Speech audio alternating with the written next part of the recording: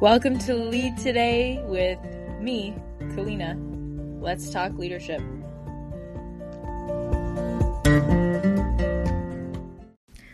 Hey, welcome. If it's your first episode, I'm glad you're here. If you're a devotee to Lead Today, I'm grateful that you're back. Today, I'm thrilled because we get to talk spirituality, intuition, resonant yeses with an expert in the field, a true leader and friend, in my opinion. Melissa Seaman is brilliant. She's a Stanford-educated lawyer turned intuitive executive coach, and she works with creative geniuses. She walks in both worlds and is here to help you find success with your gifts. And frankly, she just tells it like it is, which I love when it comes to the spiritual world. She's helped over 1,000 clients worldwide with clearings and guidance with a 98% reported success rate. And she's coached hundreds of intuitive entrepreneurs to find their best niche and business strategy so they can make sense of their woo-woo work while making good money, finally. She's helped close to 50 top-tier professional creatives around the world, including top tech designers, creative engineers, and Fortune 100 execs. And she brings spiritual aspects of innovation and creativity while speaking the language of real business and high-end game changer. I love Melissa's work, and I'm so thrilled for you and myself to learn from her today. Let's welcome in Melissa. You were just telling me, because I've been loving your photo shoots and what you've got going on online. You've got some super playful and amazing pictures that you've been putting up lately. So you were mentioning that a photo is not just a photo. Yeah. So one thing about being a leader is sort of stewarding your image in the world. And at one level, that turns my stomach because it's so tempting to pretend to be something that you're not, to be impressive for people. And yet, like, you and I met, well, we'd already met, at Thrive, but then we really got to spend time together when we went on this trip to Paris and France, and a big part of that was getting our pictures taken. And I have all these memories of you and me and the other ladies who were there, like, going through this whole transformational process about being seen, and like whatever was happening with our bodies that we did or didn't like, and whatever was happening with our hair that we did or didn't like, and like getting the makeup right or getting like all these details. And yet there was also something really powerful about standing in front of the lens, especially, of course, Lindsay Miller's a great photographer, and standing in front of her lens is transformational. Just like the women who do my photographs now are like really, they see me all the way through. And so there's something special, I think, about working with a photographer who sees you all the way through. I work with Workplay Branding, and they're a mother-daughter team. Lyric and Tracy, they're just badass. But standing in front of the lens of someone who's that like awake and present in this work, for me, it's like a magic mirror. I do go get new outfits, and get my hair cut first. And like, I want to look my best. But what I'm recognizing is if I'm standing in front of the mirror the lens, same, with the intention to really reveal who I am to the people that I care about helping, then it becomes like this really beautiful confrontative experience. Like every time I get photos back from a photo shoot, I'm crying. I'm looking at them and I'm kind of like, some of them make you flinch. Remember, it's like we got photos back from Paris and it's like, everybody's like, oh, I love this one. And you're just like, no, my ass is bumpy there, or whatever, my thighs are blah, blah, blah, like whatever this dumb conditioned voice inside might say. But at the same time, if I can detach from that sort of nitpicky BS, I look at the image and I'm like, oh, that's me.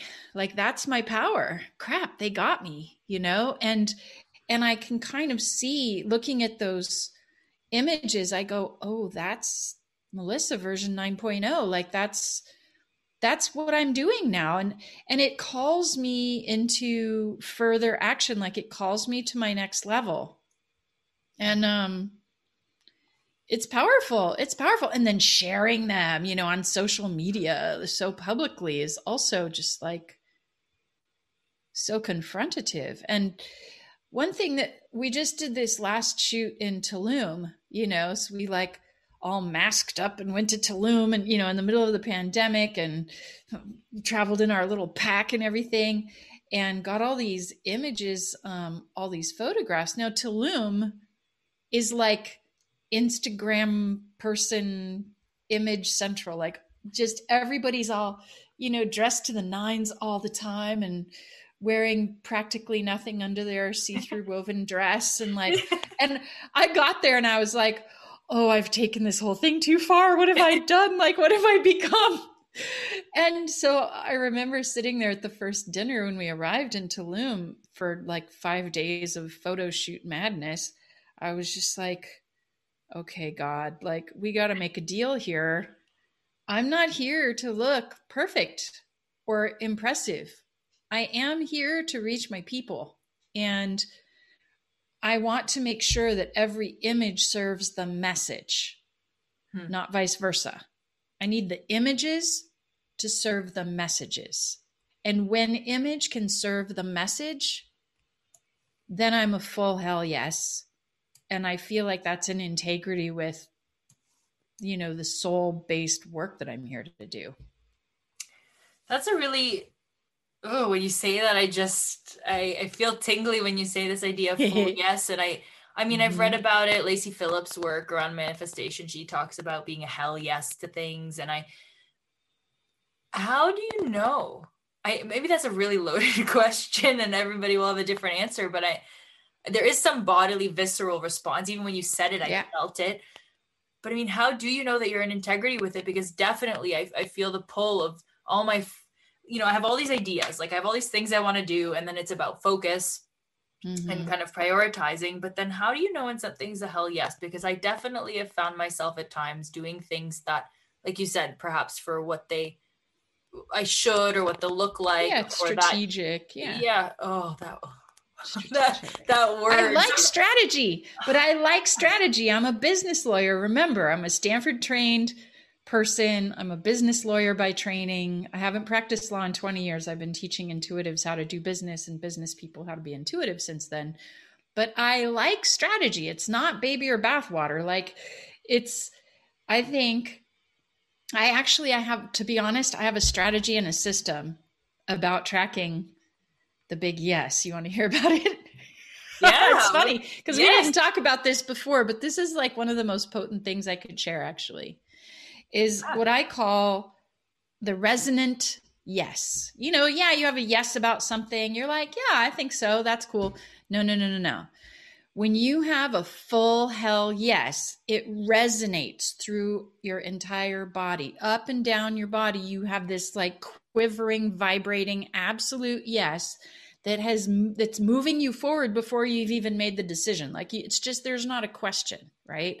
And anytime we make a decision from that resonant yes, we can trust it's going to be awesome and miraculous. Whether it ends up the way we think it will or not, it's the right way to go, right? That is the right path. And that's so much what I think it feels like when you marry your intellect with your intuition, which is the basis of my work.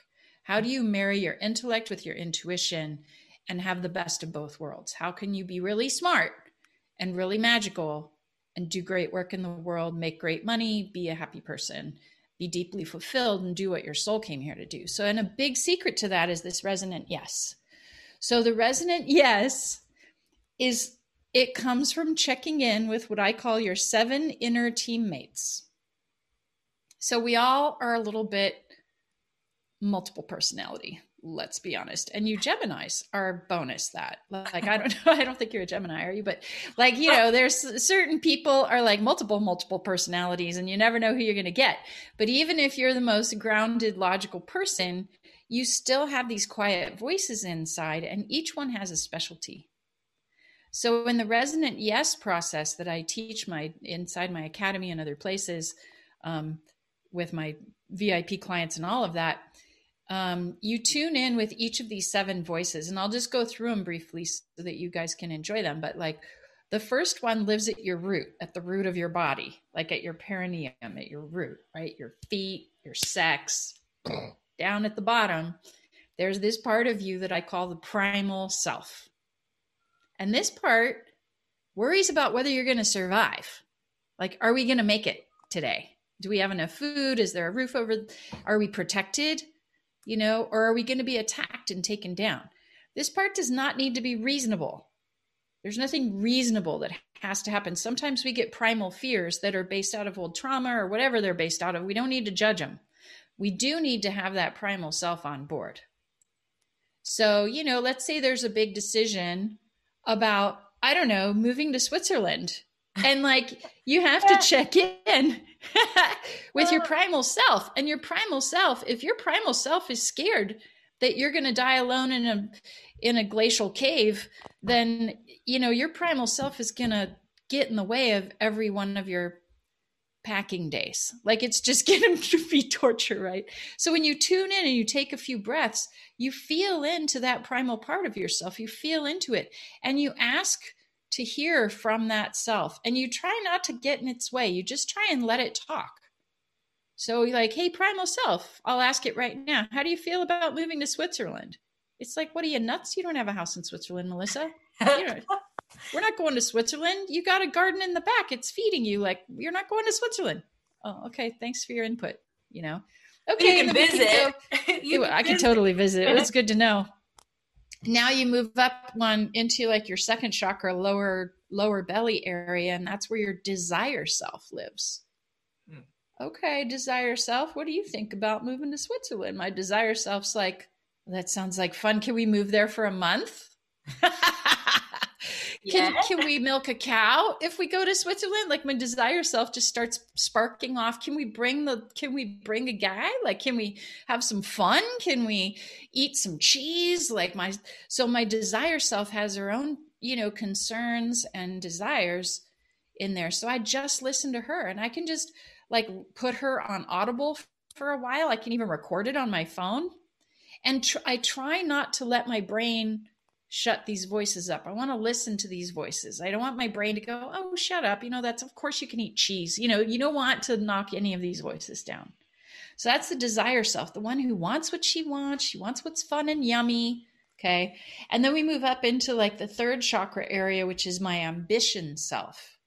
What does my ambition self say about moving to Switzerland? My ambition self is okay, well, who do we know and what could we do? And maybe that would get you to finally write your book if we took a month in Switzerland. And what, my ambition self is strategizing the business, yes or no, the moving forward in the world, yes and no.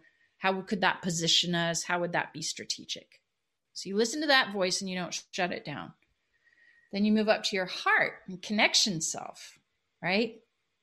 Connection self is about staying connected to those we love and feeling held emotionally and received emotionally. So, okay, connection self, what do you think about moving to Switzerland? It's no way. We've got all of our people here. We've got our beloveds and our kids. And no, Melissa, we're not going to Switzerland right now. That's not what I want. I would miss the kids too much right now. And maybe later. And you can tell, you can negotiate with each one of these. We're probably going to lead a retreat in Tuscany next year. Why don't you talk to us about that? Maybe we'll pop down to Switzerland then. Okay. So you can negotiate with these parts. They each have their own great ideas. And we move up to the expression self, which is in your throat area. Okay. And that part really wants me to be fully expressed, just to be fully myself and fully received and just have full license to say and do whatever I want to say and do. It likes Switzerland. It thinks it's okay. It's a little bit conservative, whatever, blah, blah, blah. There's all these. So that's what the expression self is concerned about. But yeah, again, you probably do need to go away in order to write this book. The expression self's dying for that. So it's a yes for that. Up to the third eye, this is the sacred self. So this is the sacred self is okay, well, how does this benefit or detract from my spiritual life, my connection with my deep intuition, my connection with my deep calling? It's well, we're not really feeling called to go to Switzerland in particular. But there's something magical in those mountains. So, Melissa, if you decide to go there, we will set you up. There's some powerful spirituality there that we could, we can get on board with it, but we're not really feeling the soul calling us there. And then finally, that's like 6, right? And then usually, of course, the crown chakra has to do with your connection to spirit. But instead of going there in this system, I go to the frontal lobe, which is the logical self. Too often we start here. We start with the logical self. Well, is that a good idea or is that a bad idea? Well, I don't know. How much are plane tickets? Blah, blah, blah, blah. I would have to pay this much in rent. Blah, blah. Who cares? Like, shut up. So instead, you talk to the other 6 first. Now the logical self can listen to all of these other parts and knows which ones are in resonant yes and which one of the parts are not in resonant yes, and can negotiate with those parts to maybe get them to a resonant yes. Because when you have all 7 teammates in a full hell yes, you have that lit up resonant yes thing. And that's the thing that you want to follow in your life as a leader. Like that's some would say that's the only thing we should follow. Which is hard for me because I'm an impulsive, like Aries moon person. I just want to do everything right now. I don't want to wait for the resonant yes. I mean, I'm like, it'll work itself out in the wash, just freaking go for it. But when I slow down and tune in with this process or a similar process, then I can actually know what is there. And when I can negotiate with these parts and get everybody to a yes, when that happens, you stop sabotaging yourself. Whoa. Everything gets easy. Yeah, that's interesting, the point on sabotage. I think for me, definitely in Aries, it's like, ooh, that'd be fun. Okay, let's go do it. Let's go. Go. Which is awesome. Yeah. But then to your point, that's a really interesting one around sabotage. It's like the hangover almost. So it kind of gets you after, which is an interesting idea, right? It's like, okay, yeah, you can just go and do things and not think about it. But if it's not that resonant yes, you're going to kind of smack up against a wall at some point, or have some sort of self-sabotaging thing occur because you were not fully yes to whatever it is that you did. You kind of just, or I rushed it. And especially those of us who are entrepreneurs and business owners, we really notice this because, I have like an online school for intuitive, creative business people. So I'm constantly teaching like 100 people how to build their business. And what I've noticed working with intuitive people, working with sensitives and empaths and creatives, is that especially working on the business of their soul's calling, if they don't have a hell's yes, if they're not doing exactly the right business that their soul really wants to do, everything in them will sabotage it. So if they're trying to do some downgraded version or some not right fit thing, or they're trying to be really reasonable and do a business that they think is reasonable, but it doesn't fit their heart, like these voices will kick their ever-loving butts. And so we actually have like clearings and processes every week to keep ourselves clear on the path of business, because otherwise it won't happen. Like if you're just out there, I don't know, selling toilet paper rolls, you don't care. It doesn't matter. You don't sabotage yourself because you don't really care about it. You're just selling toilet paper rolls to make a buck, right? But if you're doing your soul's work, if it's transformational healing work, something that you're just deeply, deeply committed and aligned with, it's honestly trickier because it means more to you. The stakes are higher, and it has to do with your own personal evolution too. So you've got to keep yourself clear. You've got to listen to these voices. Otherwise you'll sabotage yourself and you won't even know what the hell is going wrong. You're just like, why can't I do this? Why can't I get any traction with this idea? Oh, I know. It's because there's some stuff that's not cleared with these 7 selves, or with the, I do a lot of rites of passage work too. We have rites of passage, and you have to clear all these hurdles in order to really step into your spiritual leadership, which is different, I think. Yeah, spiritual leadership is my question that pops up around that is like, okay, could you have been in spiritual leadership as, you know, as a litigation attorney? Like, can people be doing their soul's work in something that is more, like you mentioned, balancing the intuitive and the more logical side, right? Yes. Like, so totally. I mean, theoretically, some yes. people could be accountants and just be like, that's totally. Some of my favorite people that I knew back when I was practicing law were lawyers who were such deep leaders in the community with so much integrity. I'm thinking of Jim Chodsko in particular. There's a couple lawyers who I just so respected, and Bob Felmuth, who was one of Nader's Raiders, like a champion of consumer rights and public interest law. Like there are so many ways to walk your soul's path, and so many different gifts. It's like I have this like soul gift quiz, soulgiftquiz.com, and you go there and in 7 questions it nails like which type of soul gift do you have.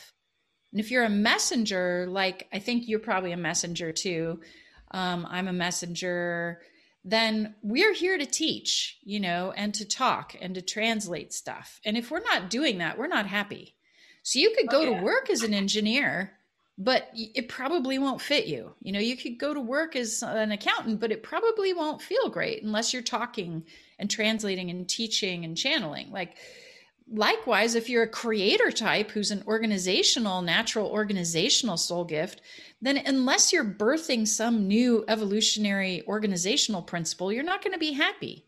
Unless you're evolving systems, you're never going to feel fulfilled. So I created the little soul gift quiz and there's just 5 soul gifts, because I noticed that was one of the main problems people are having in terms of feeling really spiritually fulfilled, no matter what. I'm throwing my microphone around.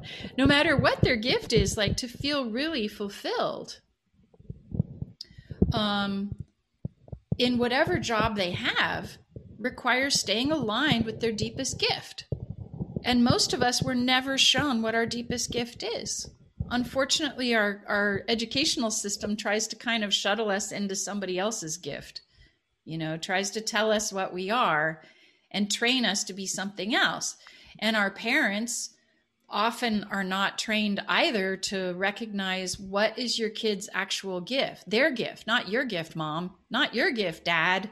I think it's an innocent thing we do. We kind of try to train our kids to be like us. What else do we know? But the truth is, when I had Colin take my own soul gift quiz, I was sure he was a messenger like me. I was sure of it. I'm like, here, Colin, take my quiz. I'm still testing it and trying it out. And of course, I'm sure you're a messenger, but go ahead and take it. And he was kind of like, okay. He takes the quiz. He's like, Mom, I'm a researcher. I'm like, you're a researcher, soul gift? And I'm thinking to myself, oh, I must have blown something in the quiz. He's like, yeah, Mom. I'm like, well, shouldn't have you maybe it's wrong. He's like, no, Mom, you nailed me. The quiz nailed me. I am a researcher soul gift type. And I swear I started to cry because I realized he was right. And I felt so ridiculous for not knowing my own son's soul gift type. But that's blindness of being a parent.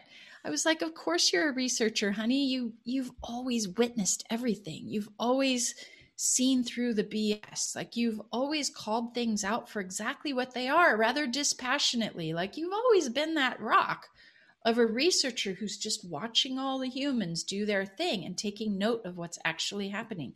That's what a researcher soul does. And I was like, I'm sorry, Colin. I didn't know. I should have known. I can't believe I didn't know. And people are surprised too when they take the soul gift quiz and they're like, oh crap, I'm a transmitter. And transmitters are like the really sensitive, empathic beings. You definitely have some transmitter in you too. I'm not sure which one is strongest, messenger or transmitter. Oh, I know I need to talk. Like I know I'm a talker. If this podcast is still, I can go an hour and a half and just like. Totally.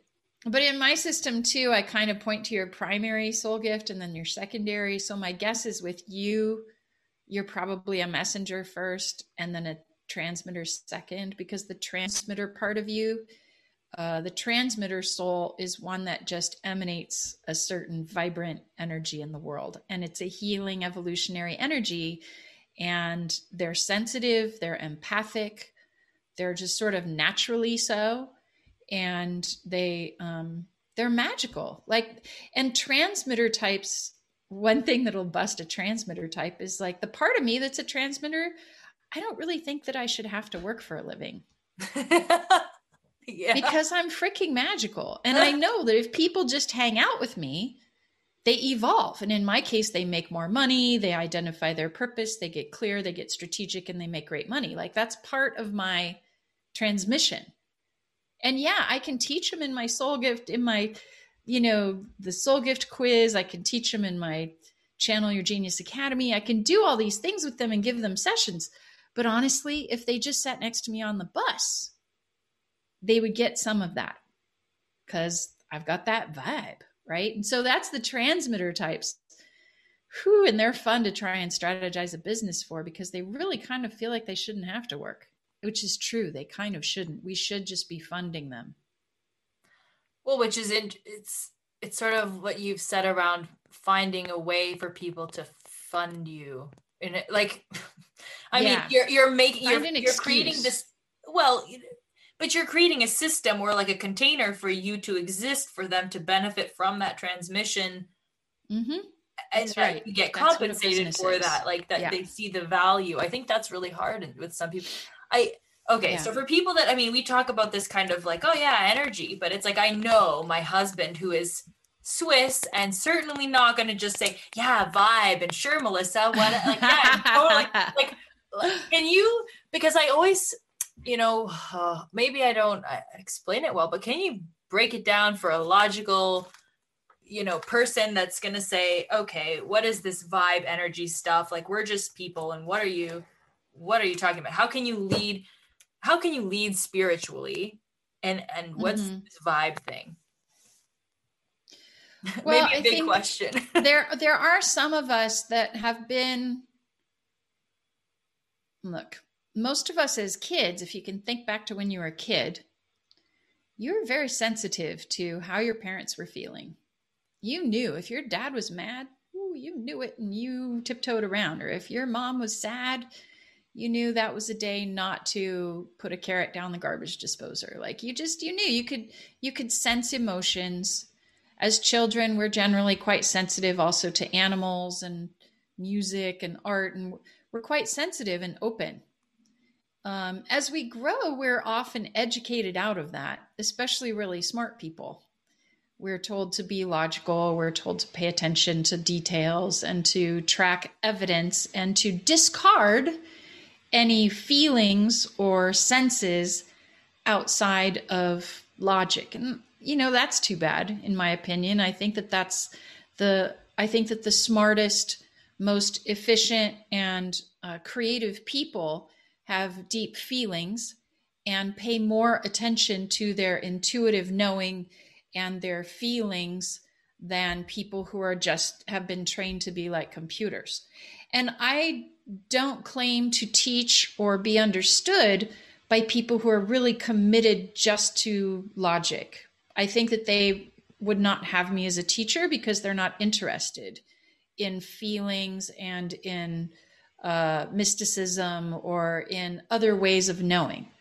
But I've also worked with Fortune 100 executives. I've worked with billionaires. I've worked with millionaires, many people who are very solid in their intellect. And what I found is some of the most genius intellects are also secretly geniusly intuitive. They go by their gut feeling. They know when something's right. They make decisions by what they know. They can sense when other people are upset. They're able to run their team because they can tell what's upsetting and what's good. Many of them feel a deep calling, that there's something more to life than just checking boxes off of a list. And those are the people that tend to be drawn to me and the way that I translate and speak. So I look at, what is energy? Like, really, I would just kind of hold a mirror up to someone and say, you know what energy is. When you walk into a room and someone has just had a huge fight in the room, you can feel it. You're like, ooh, what just happened in here? And if you can't, I would ask you again, when you were a child, do you remember being able to do that? Because it's something, again, that we get trained out of, but it doesn't mean that it's not real. Just because you've been trained out of it doesn't mean it's not real or that it's not still happening. And even extremely logical people, when they can understand more feeling people and intuitive people, they have much better relationships, because that is often an underlying problem in relationships when one person is more sensitive to energy and feelings and emotions, and the other person is more logic based. There needs to be a translation between those two in order to have a good connection, a loving connection. So yeah, that's what I would say about that. Yeah, no, I love the point about when you're a kid. I think even to the point of the soul gift side of things, like when I was a kid, I had my chalkboard and I was teaching my stuffed animals, and you couldn't get me to, like, I don't know what I was teaching them. I can't recall, but certainly my mom would tell you, like, I'd line them up, and I was a teacher for hours. Again, whatever it is that I had to share. So definitely as a kid, it started, it's who I am, or it's what it's always been my thing. Right. So yeah, I think it starts. So it's great that you've listened to that in yourself then, and you choose a way to serve the world that utilizes that. A lot of people get shunted into professions, careers, educational lines that don't fit their gift. And a lot of the people I work with come to me saying, this has never really felt right to me. And I say, yeah, because you're a transmitter, because you're a messenger, let's pivot.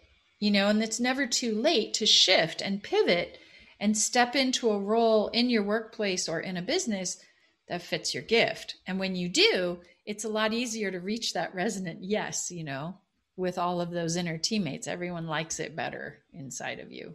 Oh, I love that you shared that with me and with us, anyone listening, because I think that's huge. Even though I'm clear that I am a definite talker, I like teaching, there's still a lot of decisions and nuances there where I don't always trust or listen to myself or feel that resonant yes, where it's like, yeah, this would be good at some levels, but other levels, I'm not sure. So that's actually super helpful.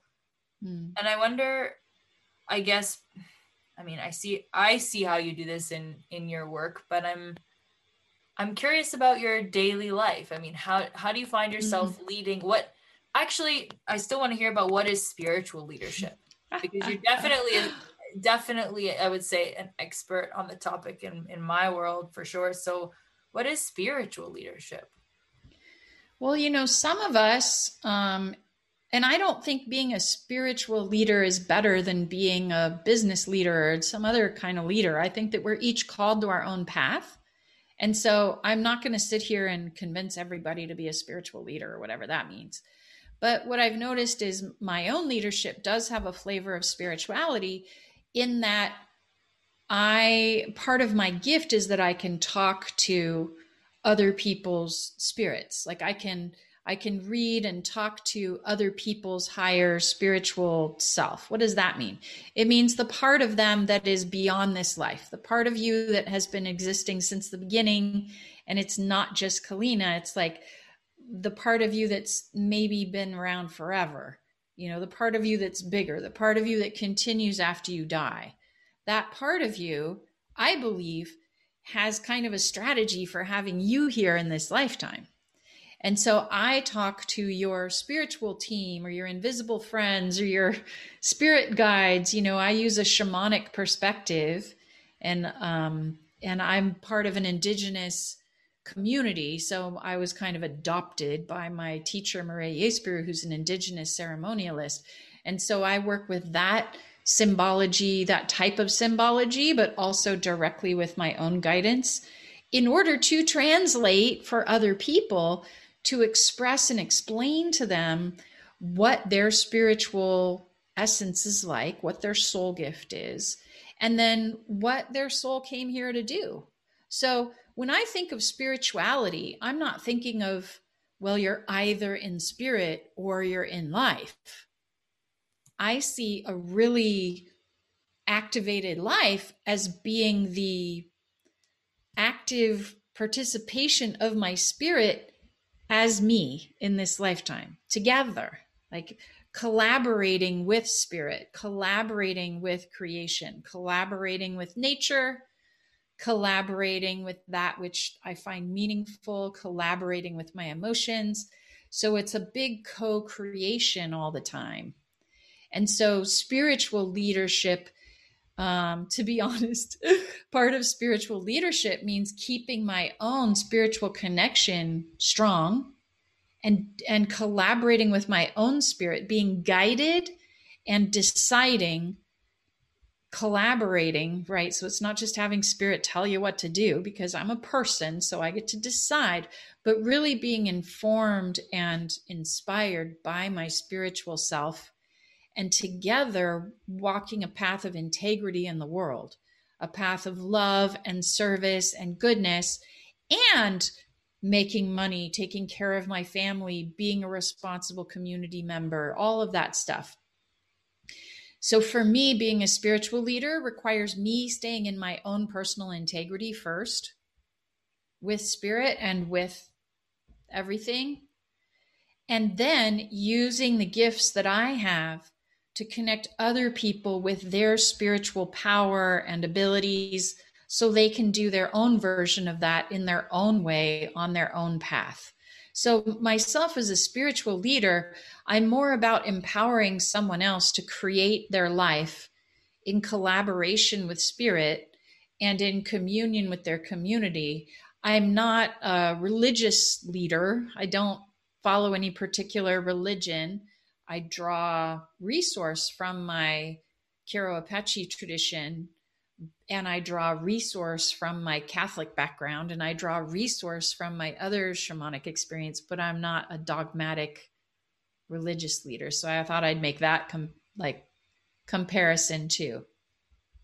Yeah, really, so many different points to talk about, because I think often there's this funny joining of religion and spirituality, and yet to me it's just worlds apart. They're obviously connected, at least to me. They're connections, right? Like, I mean, yeah, practice religion to get closer to our spirituality and to be community around spirituality. Yeah, that can be very useful. Yes. Yeah. Well, that's actually something I was just listening.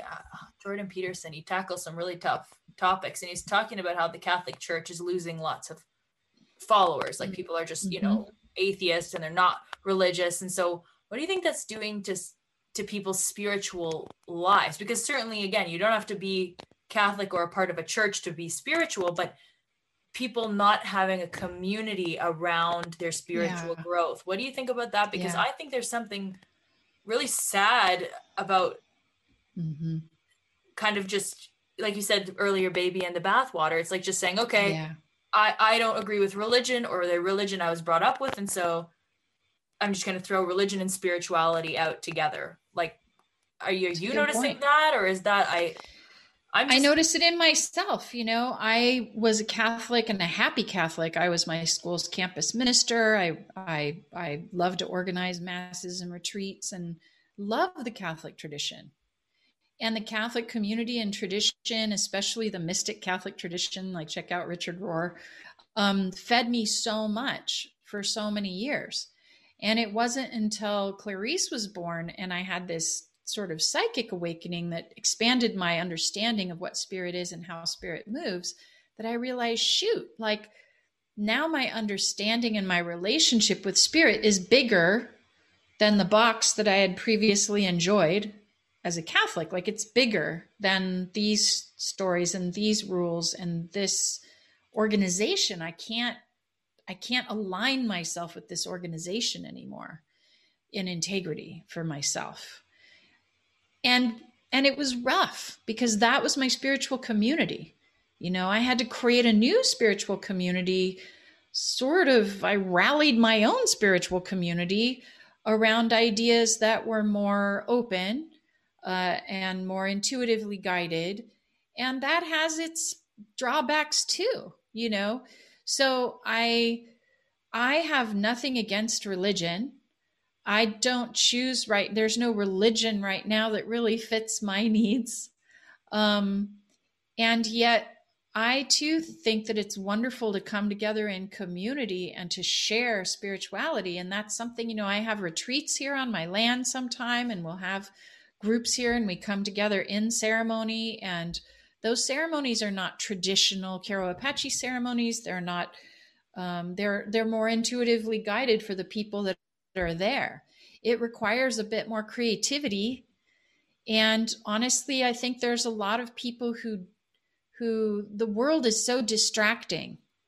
And there's so many things going on all the time that it's hard to keep feeding your spirituality if you're not forced to go to mass every Sunday. We have to do it then for ourselves. We have to really carve time out to focus on our spirit and to feed our spirits. It is tricky. We're flying without a map right now. Many of us who left the church, or who wish we could leave the church, or even if you're still in the church, but you're not feeling connected or fulfilled in the church, well, then what's the point, right? I'm very much a pragmatist, a spiritual pragmatist.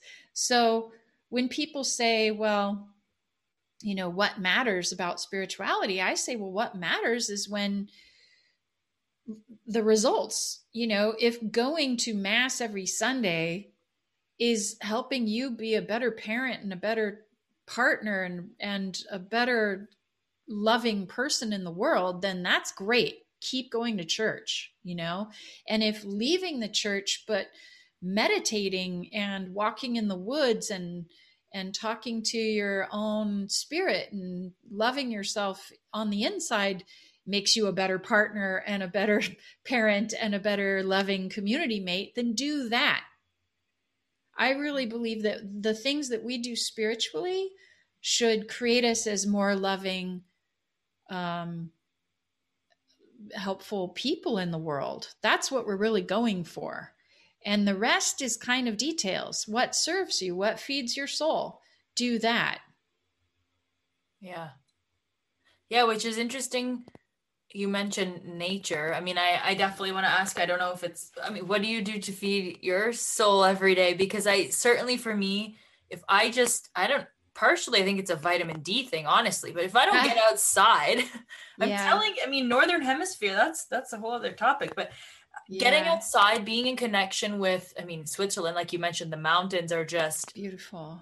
It's like, such power, but they're strong and just stable, but then they're mountains are fascinating. I'm more of a beach lady normally, but the mountains are astounding to see. And for me, that connection, getting outside of the protection of my bedroom, it's a huge humbling and connecting thing. But I'm very curious what you do. You mentioned meditation. Sometimes meditation can be, it depends if I'm like meditating on my own or if I do a guided one, it can be very hit and miss. So I'm just curious what you do to feed your soul and your spirituality. You said to remain in integrity with your spiritual connection. That whole piece really interests me. Like, how do you remain in integrity when there's no map? You said there's like no map right now. It's kind of just. Yeah. Well, when I had my psychic awakening thing happened, basically I could suddenly see layers of energy in my imagination mind. Like I could see things that turned out to be true. I could see if something had happened to somebody. I could see what had happened in the past to people. I could see a lot of different things. And so I had to come up with my own navigation map pretty fast because I didn't have any training that made that happen. It was just intuitively arising in me. And so I really enjoy the metaphor of spirit guides. And I say spirit guides as metaphor, and then I use my little air quotes with my fingers because I'm very clear that there aren't a bunch of people flying around in the sky, that are my spirit guides. It's not that simple. It's like I'm giving personality to energies that I feel guide me. And I'm personalizing them because it makes them easier for me to deal with. communicate with, to utilize. So I like that whole metaphor of spirit guides. And so when I wake up in the morning before I even get out of bed, I lay there and I summon in myself gratitude for my life. I just summon that. I take breaths and I feel grateful. And then I take some breaths and I welcome my spirit guides or my helpers, my, that feeling, those energies that have always guided me when I'm quiet enough to listen. And then for me too, when I get up, I like to go outside in the sunshine. I live in the forest here in California. And so, 3/4 of the year, there's sunshine to feel on my face and on my skin. Again, to feel gratitude and the smell of the forest and the trees and the sound of the songbirds in the morning and the sound of my rooster crowing and my goats going, man, all the sounds of all the natural sounds I find really nourishing. And that's part of what connects me. And then in my work, fortunately, my work, I get to talk to other people's spirit all day. And so that also keeps me connected. My work itself is constantly having me reach out into the other worlds and bring that information back and then offer it up to the other worlds and then bring it back. And so I'm crossing that divide all day, every day. So it makes it easier for me also to stay in connection with my spirit. But, it's part of what I teach my students and my clients is how to create their own daily rituals that keep them nourished on all levels, spiritually, physically, emotionally, because I believe that we're all capable of allowing our genius to flow through us. That's why I call it channel your genius. I believe that when we are nourished and resourced and grounded and safe and abundant, so that we're not worried about, making rent, we're not worried about the struggles of life, we can actually open then and relax. And when we open and relax and we know how, we can really let our best ideas and work flow through us rather effortlessly, like a channel, like a conduit. And that, I think, is our greatest birthright. And so I'm really committed to helping leaders learn how to do that, how to open their channels and let it flow through without efforting, without messing it up, without stressing out, without getting overwhelmed. And that requires some strategy and some structure. As we know, as business women, it's not just like tra la la, channel whatever you want. You need to have a system and a structure to make that safe. And then once it is, you can do what you really naturally do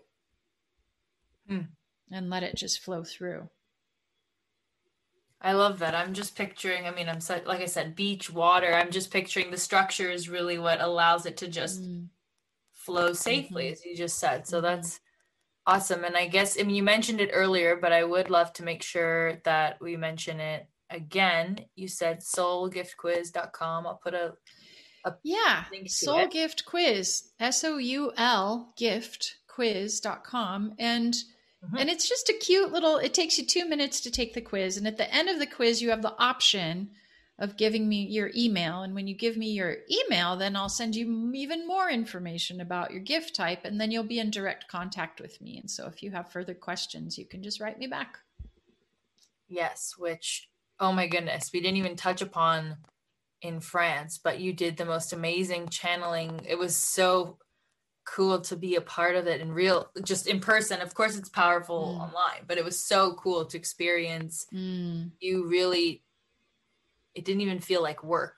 I know it's, but right. It does not feel like work. It was very cool. Power comes through. Yeah.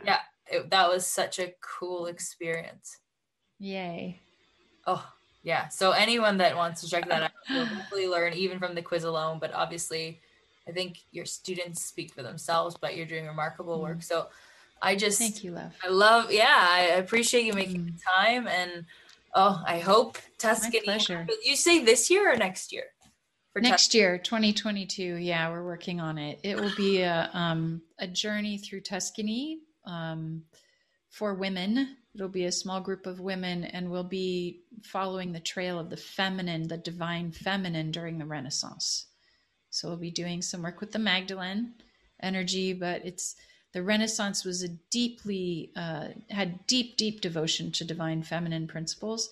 And that, for some reason in history, hasn't been what's been focused on when we talk about the Renaissance in Florence and Tuscany. And so we're looking at taking a small group of women through a deep experience all through Tuscany. And there's a historian, a female historian, who's one of the very few registered historians approved by the Old City in Florence, in Firenze, and can bring us through kind of the back door of the Uffizi and various places where some of those mysteries are kept. And so I'm really excited about that opportunity.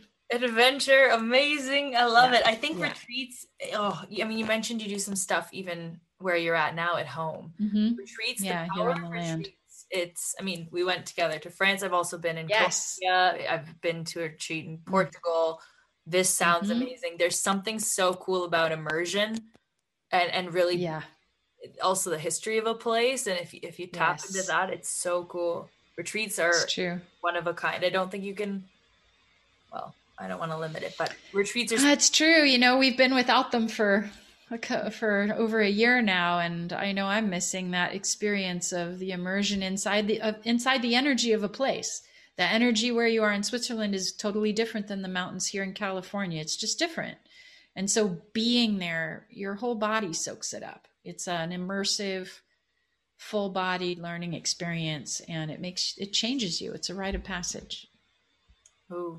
I guess that would be my final question, is just around technology then, and how this all works. I mean, with my startup Chiefly, which is what I've been working on, definitely more logical brain side a lot of the time. So I will be working on your aligned yes, or the resonant yes. Yes, good. But just wondering about how the tech works with that. I mean, right now, for example, okay, we're not in the same room, but I definitely feel you to some degree, right? Like I can see you. Yes, totally. And I've got some, it would be different if you were here. But so I would love, and I know we're kind of. You know, I've been surprised this past year. So much of what I had done in the past had included retreat work that was in person. And when I recognized, oh, wow, people still want the rites of initiation work. They want this deep spiritual work that I would usually do on the land in person, but they still want it. And so sort of reluctantly or grumbly, I still offered this deep spiritual initiations work, but it's happening on Zoom, or the retreats on Zoom. And I was amazed to find that it works. It works great. The reason why I think it works so well is because, first of all, it's our intention that creates the magic. So you and I intend that we're here, that everybody can feel us, you know, then they can. It just works. And then the other thing is, sometimes when someone will come on retreat with me, they'll kind of see me as the magic doer or something, which is not really true. You know, I'm a facilitator and I empower my clients and students to create their own magic. And yes, I can focalize energy, and so I can help. I can accelerate it. I can strengthen it. That's true. But is it just magical Melissa time? No, freaking no. We are all magic. And so one thing I've really enjoyed about doing more distance work on Zoom is that my client is challenged to accept that all the wonderful results they're getting, it's from their own commitment. It's from their own welcoming of the magic. It's from their own claiming of their own gifts. It's from their own intention and practice and their willingness to receive me even over Zoom. It's theirs. It really belongs to them. And I find it really empowering for people. You know, there's a level of individuation and empowerment that can happen doing deep spiritual work over Zoom that can sometimes get lost in the fluffy peak experience energy of being together in some ecstatic state. It's easy sometimes for people when they're having a peak experience to think, oh, well, it was all about that land, or it was all about that teacher, it was all about that guru. To hell with that. No, it's yours. You created it. It's yours. And that sometimes comes across even better when we're using technology like this. I love that. Radical. It's almost radical ownership, or just like yes, complete, yeah. Yes. Complete It's ownership. very empowering. Yeah. I love it. Well, I could definitely keep you all day long because I love where we're headed, and it's such a different approach to, I think people often think of leadership and how we lead in our daily lives, and they'll certainly think about how they lead in their work specifically, but this has been such a cool chat on how you connect spiritually. I don't know if lead even does it justice, but your spiritual approach and how you're helping so many others connect as well. So again, I'm just so grateful that we met, that we got to hang out. I can't wait to hang out again soon. And thank you so much for making time today. I'll post the link to the quiz, which is super awesome, in the notes so people can connect with you. And thank you so much. Great. Thank you. It's been great. Thanks for having me here.